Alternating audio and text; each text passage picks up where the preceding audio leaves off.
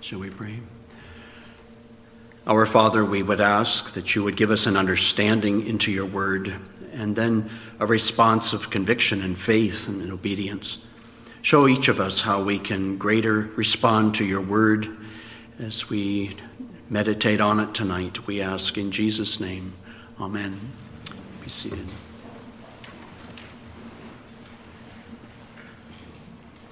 I trust you have the outline there of where we'll be meditating as we've been in a rich chapter in the Westminster Confession on God's worship.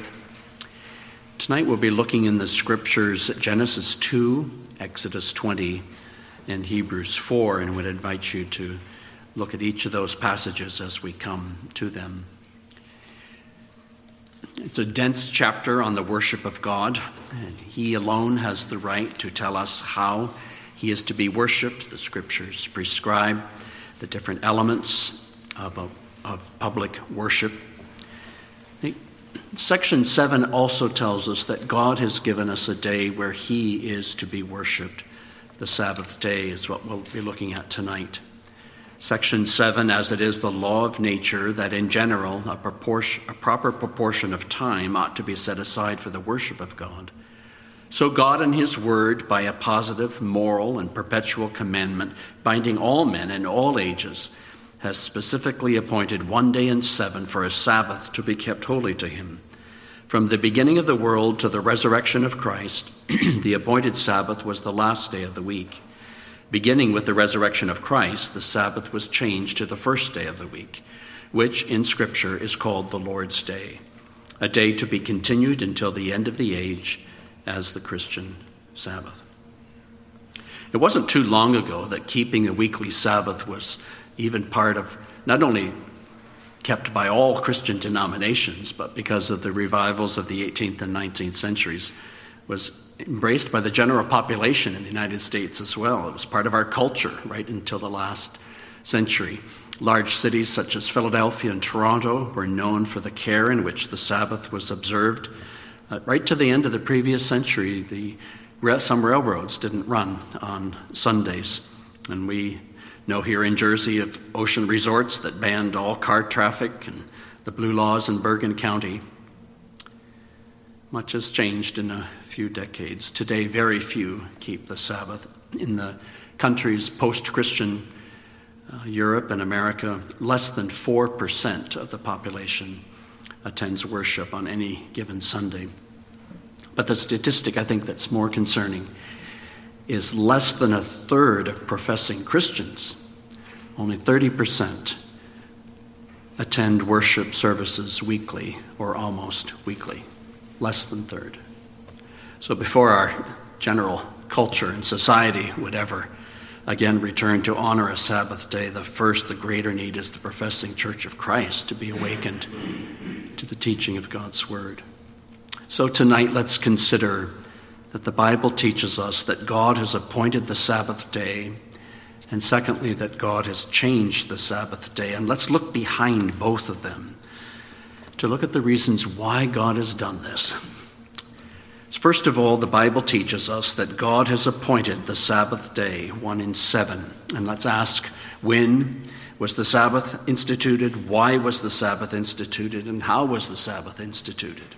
When was the Sabbath instituted? And you trust you have Genesis 2 open before you. Let me read Genesis 2, 1 through 3. Thus the heavens and the earth were finished, and all the host of them. And on the seventh day God finished his work that he had done, and he rested on the seventh day from all his work that he had done.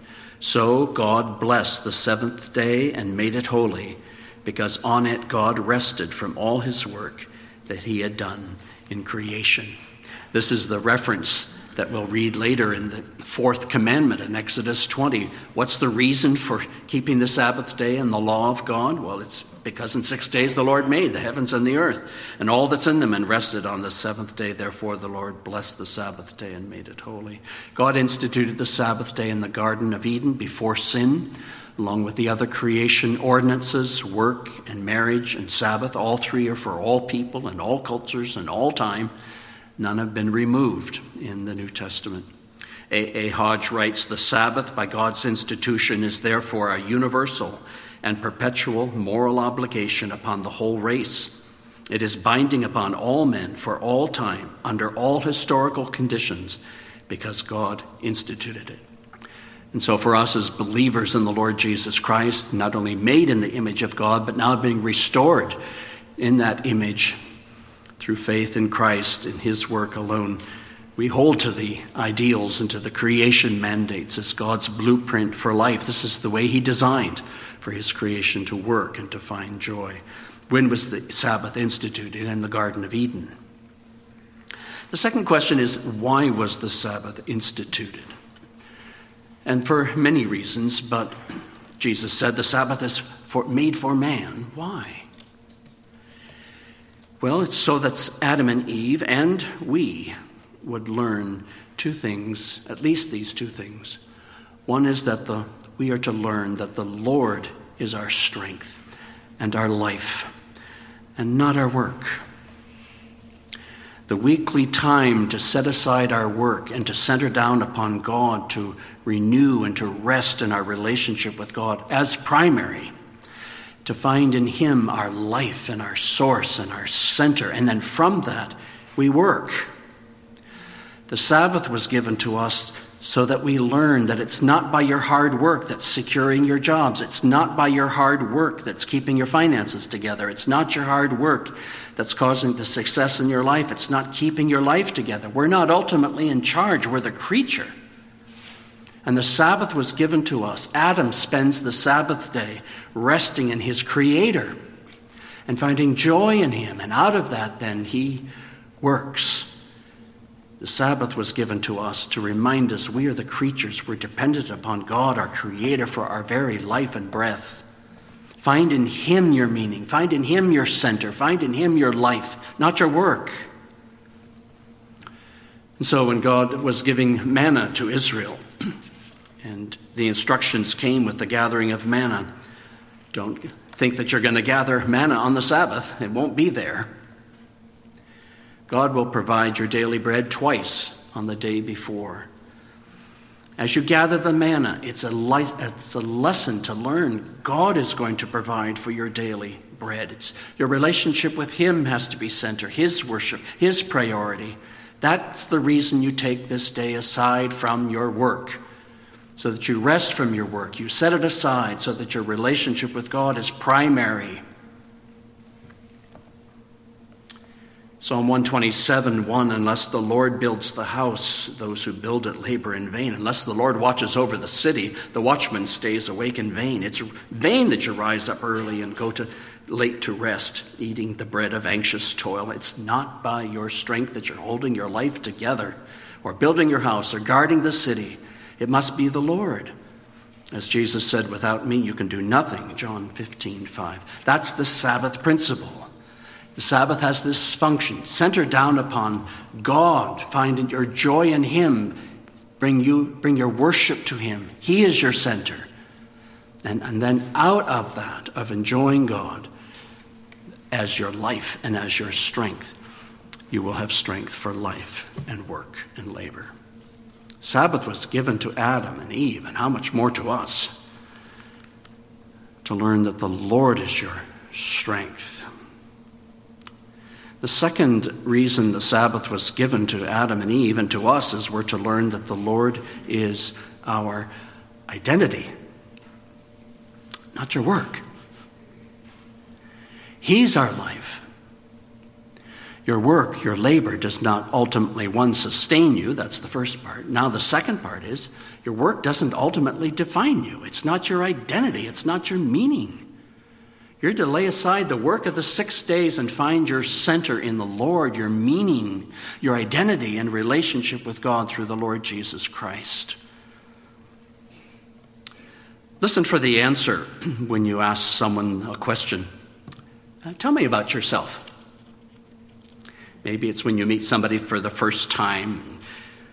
How would you describe yourself? Who are you? Tell me about yourself. Listen for the answer. You ask the question, who are you? And listen for the answer. Most people, I think, will give an answer, of what they do. Oh, I work for such and such a company. I'm a stay-home mom. I'm a teacher. I didn't ask you what you do. I asked you who you are. They're confusing role and person. And we very quickly fall into that error. If the answer is, tell me about yourself, and the answer is role, you're in trouble, because role is not your person. What happens when you lose the job? What happens when you retire? What happens when the children grow up and leave home? And that's been your role. If that's also been your identity, you're in trouble.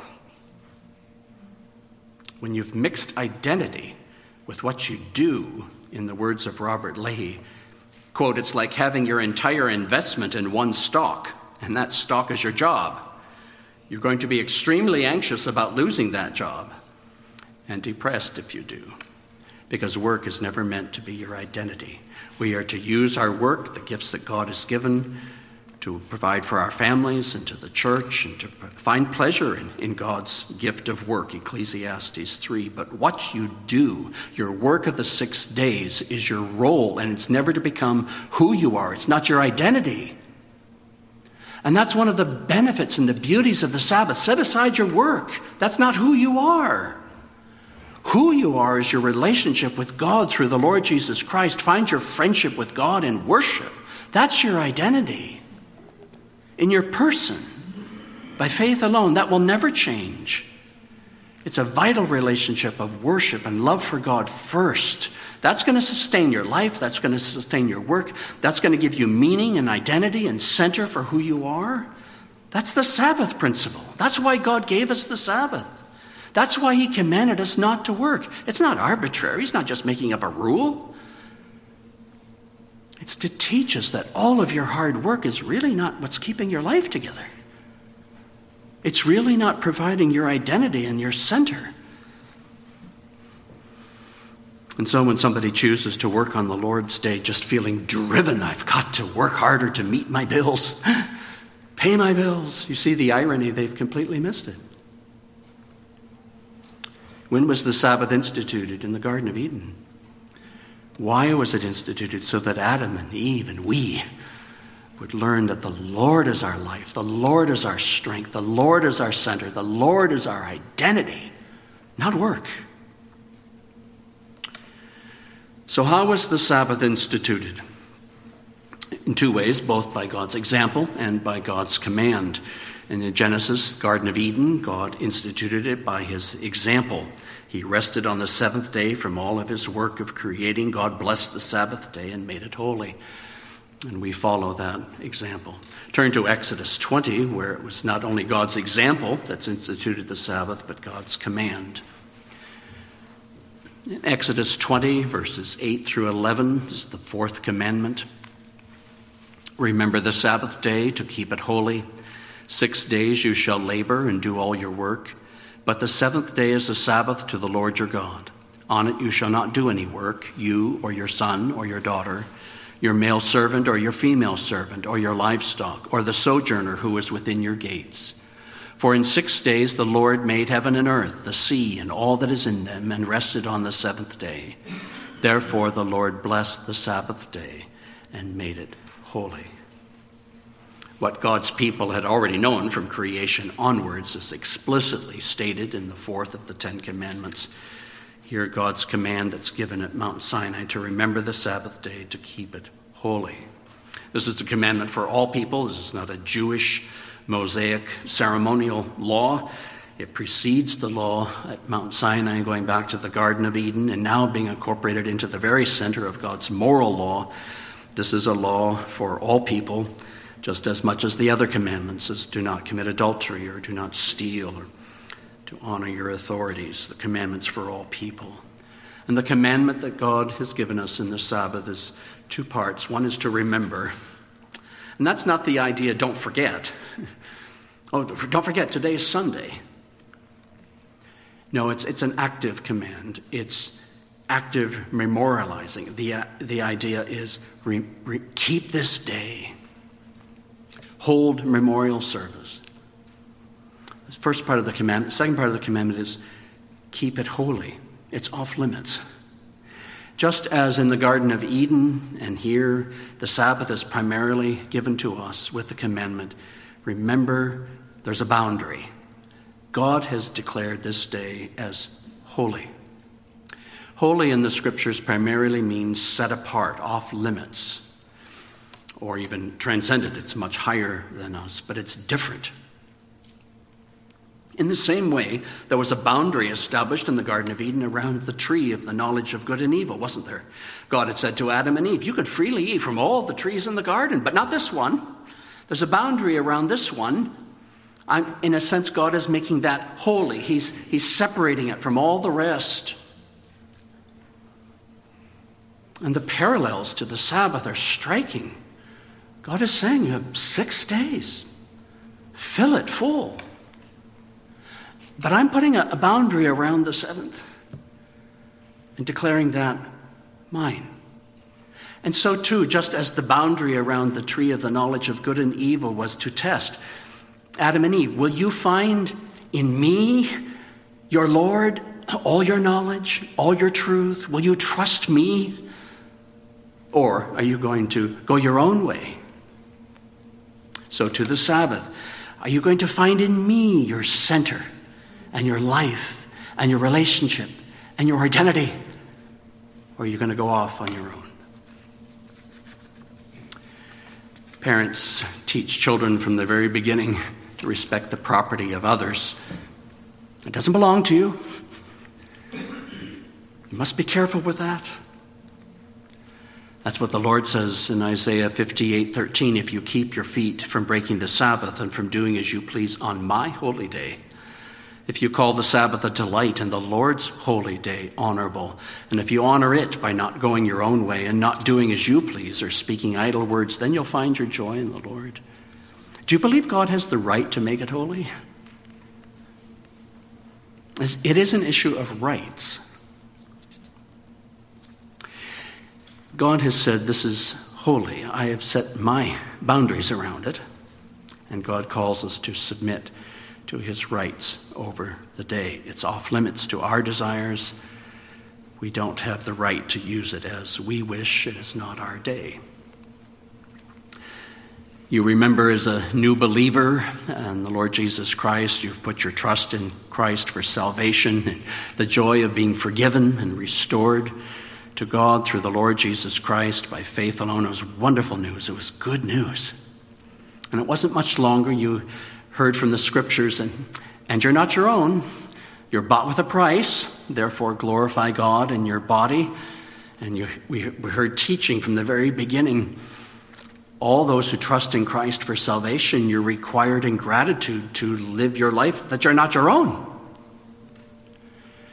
God has full rights over our lives, and so we willingly submit to his truth and his will for us. We embrace Christ as Savior and Lord. Well, that's what the Sabbath is. It's a changing of our attitude. The Sabbath is different. It's not just part of the weekend. It's not just an hour on Sunday morning. But most of all, you can't speak of the Sabbath as my day. It isn't my day to get caught up on things. It's not my only day to enjoy rest. It's not even our family day. You have to change an attitude. You have to change a language. Perhaps it's the Lord's day. And we have no rights over this day. He declared it holy as his possession. And that's the critical issue as we come to the Sabbath day, that it's part of God's moral law. You'll never persuade somebody to keep the Sabbath on practical reasons. Oh, they're there. Oh, there's wonderful benefit for keeping the Sabbath. But you're not going to persuade somebody to keep the Sabbath out of expedience and you'll benefit more. And somebody told me once, oh, you keep the Sabbath well because you're more conservative and you're more traditional. No. It's an issue of right and wrong. It's an issue of God's law. And he has the right to set that law. It's not optional. It's not a suggestion. It's not cultural. It's not Presbyterian. God has appointed a Sabbath day. And secondly, let's look at the scriptures that God has changed the Sabbath day. The change is not in the Old Testament, they had a Sabbath, and the change is in the New Testament, you don't have a Sabbath. That's not the change. But you notice the change, as it's said in the confession, from the beginning of the world to the resurrection of Christ, the appointed Sabbath was the last day of the week.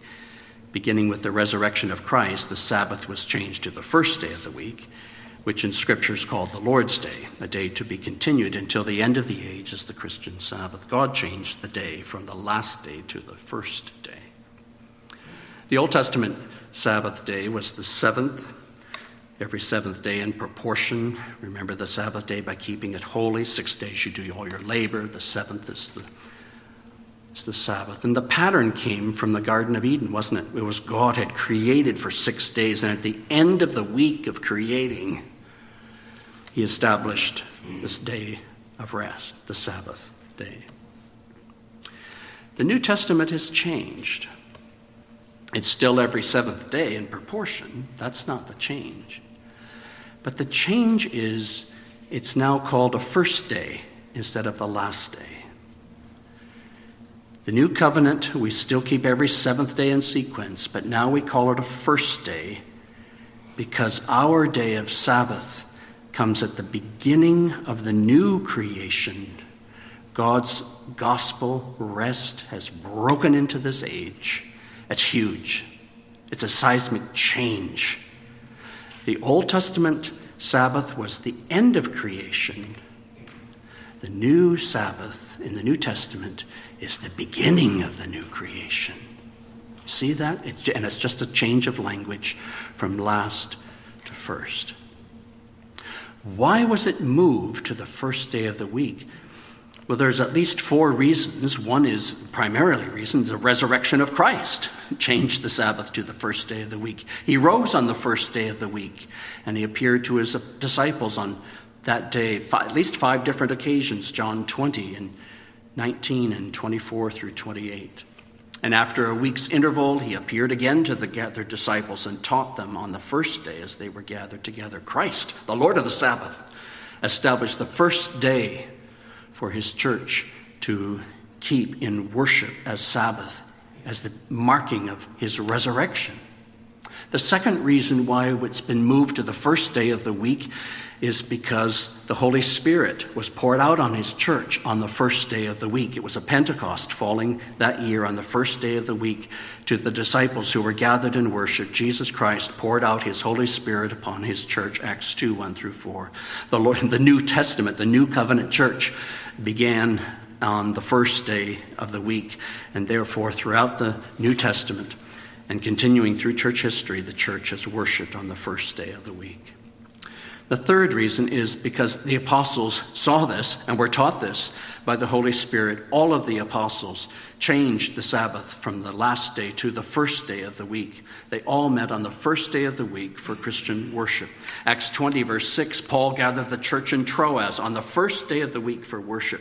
But he'd already been in Troas for many days already. He chose the first day, not out of necessity, but intentionally, to gather the church for worship, and that's been the only instruction for all of the apostles. 1 Corinthians 16:1, the Corinthian church, as it met on the first day of the week, was to collect their gifts for the poor. This is Paul's only instruction to all of the churches in Galatia as well. The only instruction given to the churches to gather for worship is on the first day of the week. John's vision of the churches of Asia. The book opens as they experience Christ in their midst on the Lord's Day. Revelation 1:9. The early church fully expected Christ would appear in their gatherings on the Lord's Day as he did after his resurrection. They believed that Christ would return on the first day of the week as they assembled in worship. We are gathered in worship on the Lord's Day, and Christ is with us. He is gathering with his people, giving us his grace through his word and sacrament, and then hearing our praises and prayers to him. All of the apostles give a united testimony. It was changed to the first day of the week. Ignatius, immediate friend of the apostles, who was martyred in Rome 15 years after the death of John, who was the last living apostle, only 15 years wrote that the practice of the whole church was to worship on the first day. He called the Lord's Day the queen and chief of all the days of the week. From his writings on, the phrase the Lord's Day is used for the first day of the week. He's joined by the early church fathers, Bishop of Antioch, Justin Martyr, Barnabas, Irenaeus, Bardasian, Tertullian, Origen, Cyprian, Peter of Alexandria, Eusebius, Dionysius, the bishop of Corinth, Eusebius, Irenaeus, the bishop of Lyons, Clement of Alexandria, all confirmed that the apostles' teaching was to gather the church on the first day of the week. That's huge. Philip Schaff writes, there's an unbroken and unexceptional chain of testimonies that the first day of the week was observed as the Christians' day of worship and rest. Nothing short of apostolic precedents can account for the universal religious observance of the Lord's Day in the churches of the 2nd century. There is no dissenting voice. The Old Testament Sabbath-day, which had been given and patterned after God created the first creation, was moved to the first day of the new creation at the resurrection of Christ and the pouring out of the Holy Spirit. That's the apostles' uniform witness. Why? There's another reason. And all these three reasons, the resurrection of Christ and Pentecost and the apostles' testimony, are all pointing us to the fourth reason. Why was the Sabbath moved to the first day of the new creation? It was moved to the first day because Christ's resurrection had begun the eternal age of the new creation, broken into this world. It was changed intentionally to the first day because Christ's resurrection began the age of eternal rest and glory for his people. His resurrection is the first fruits for all believers. This means that we in Christ do not look primarily as our example and pattern for Sabbath keeping back to Mount Sinai and Moses in the Old Testament. We look primarily forward to Mount Zion and the accomplished work of Jesus Christ in glory. When we keep the Lord's Day, we're declaring, yes, what I have now in Jesus Christ is great, but the best is yet to be. That's the argument of Hebrews 4. Let's turn there together. Hebrews 4.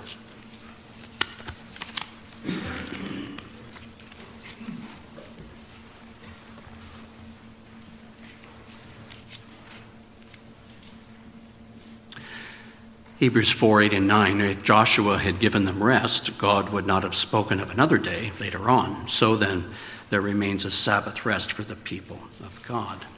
There's a parallel being set up here.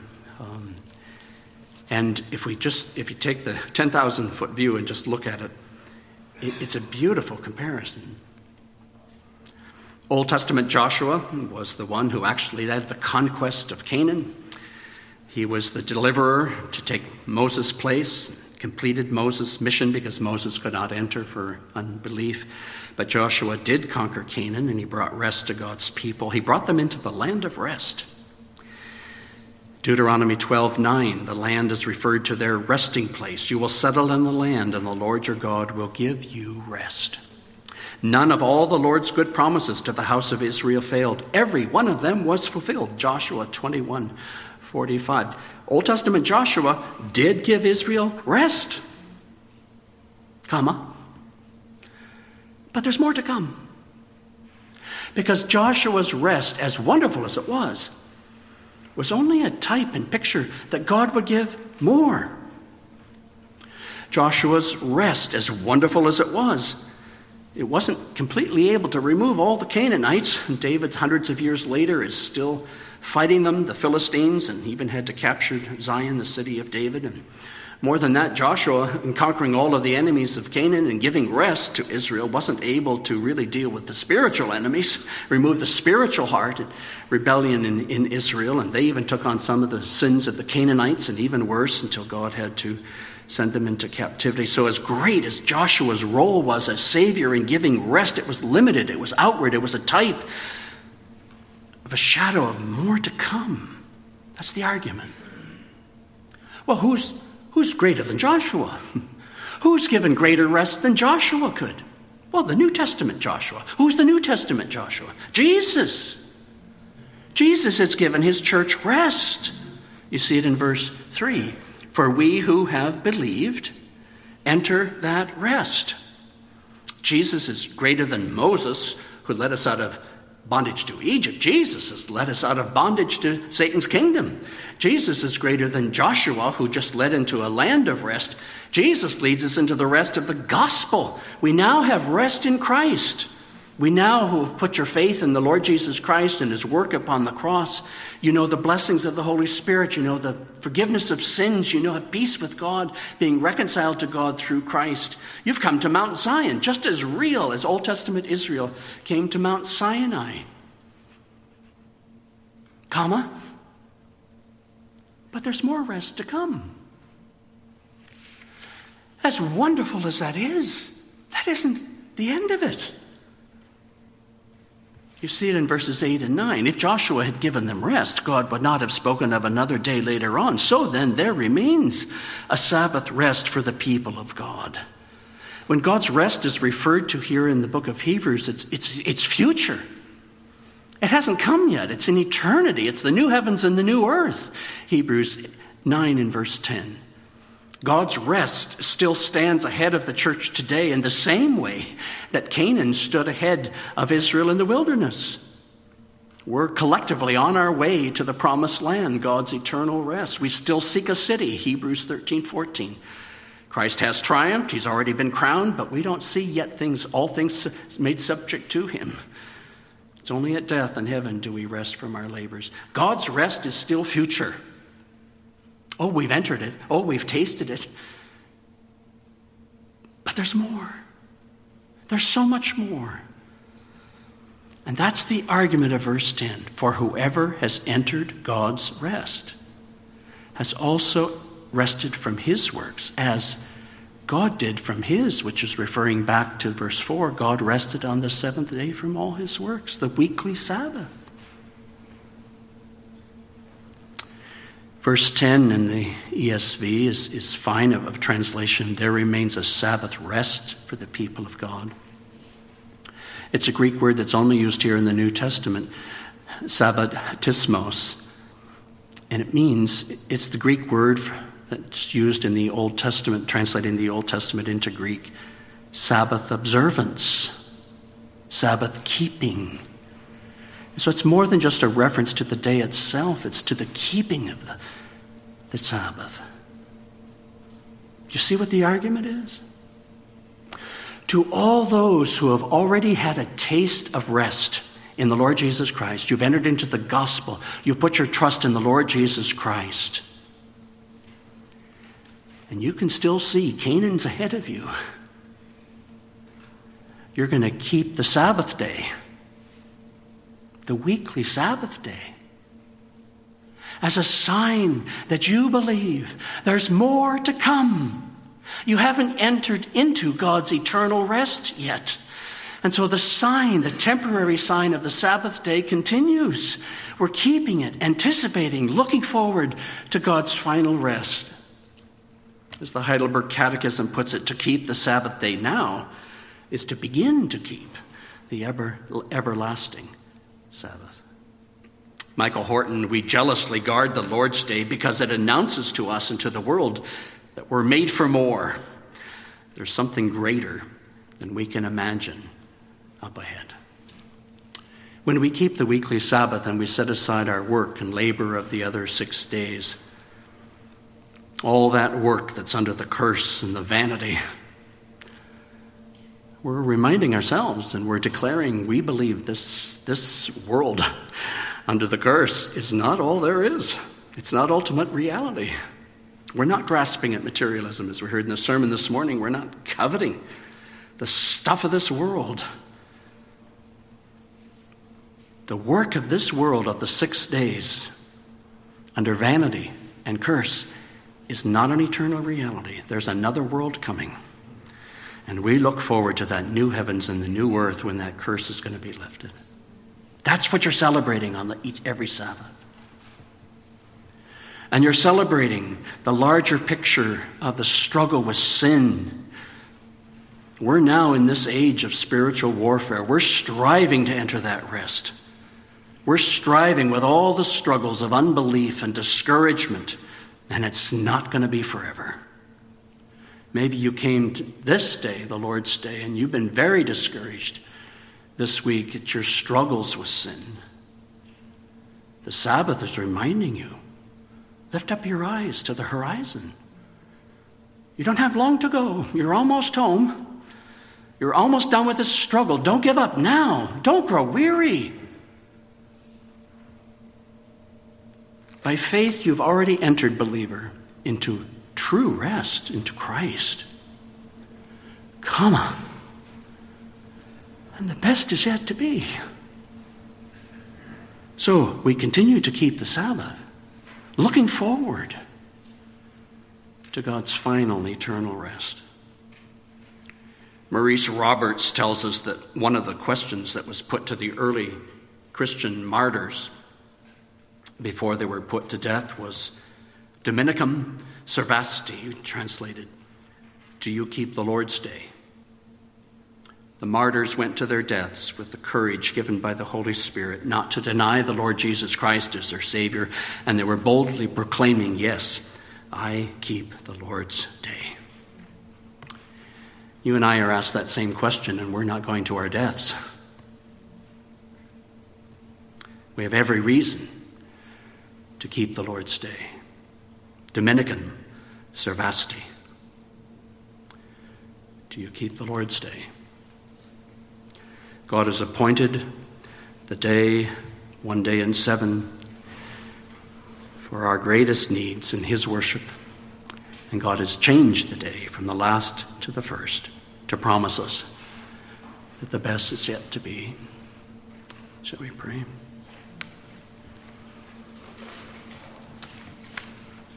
Our Father, we do grow weary. We grow weary of living in Sodom as Lot did. We grow weary of our own sin and the struggle with the evil one. Some weeks we feel like we've taken a step forward and 2 steps back. Thank you for the Lord's Day. Every Lord's Day is to remind us we're 1 week closer. Thank you for every time we celebrate the sacrament, we're another month closer to our final rest.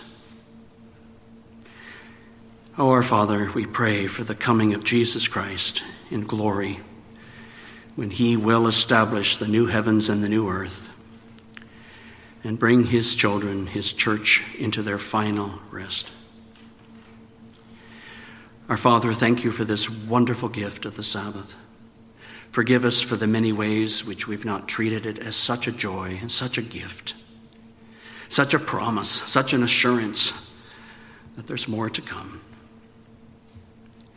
We ask your blessing upon the word as it's been preached, and now the word as it's witnessed in the sacrament. We pray in Jesus' name. Amen.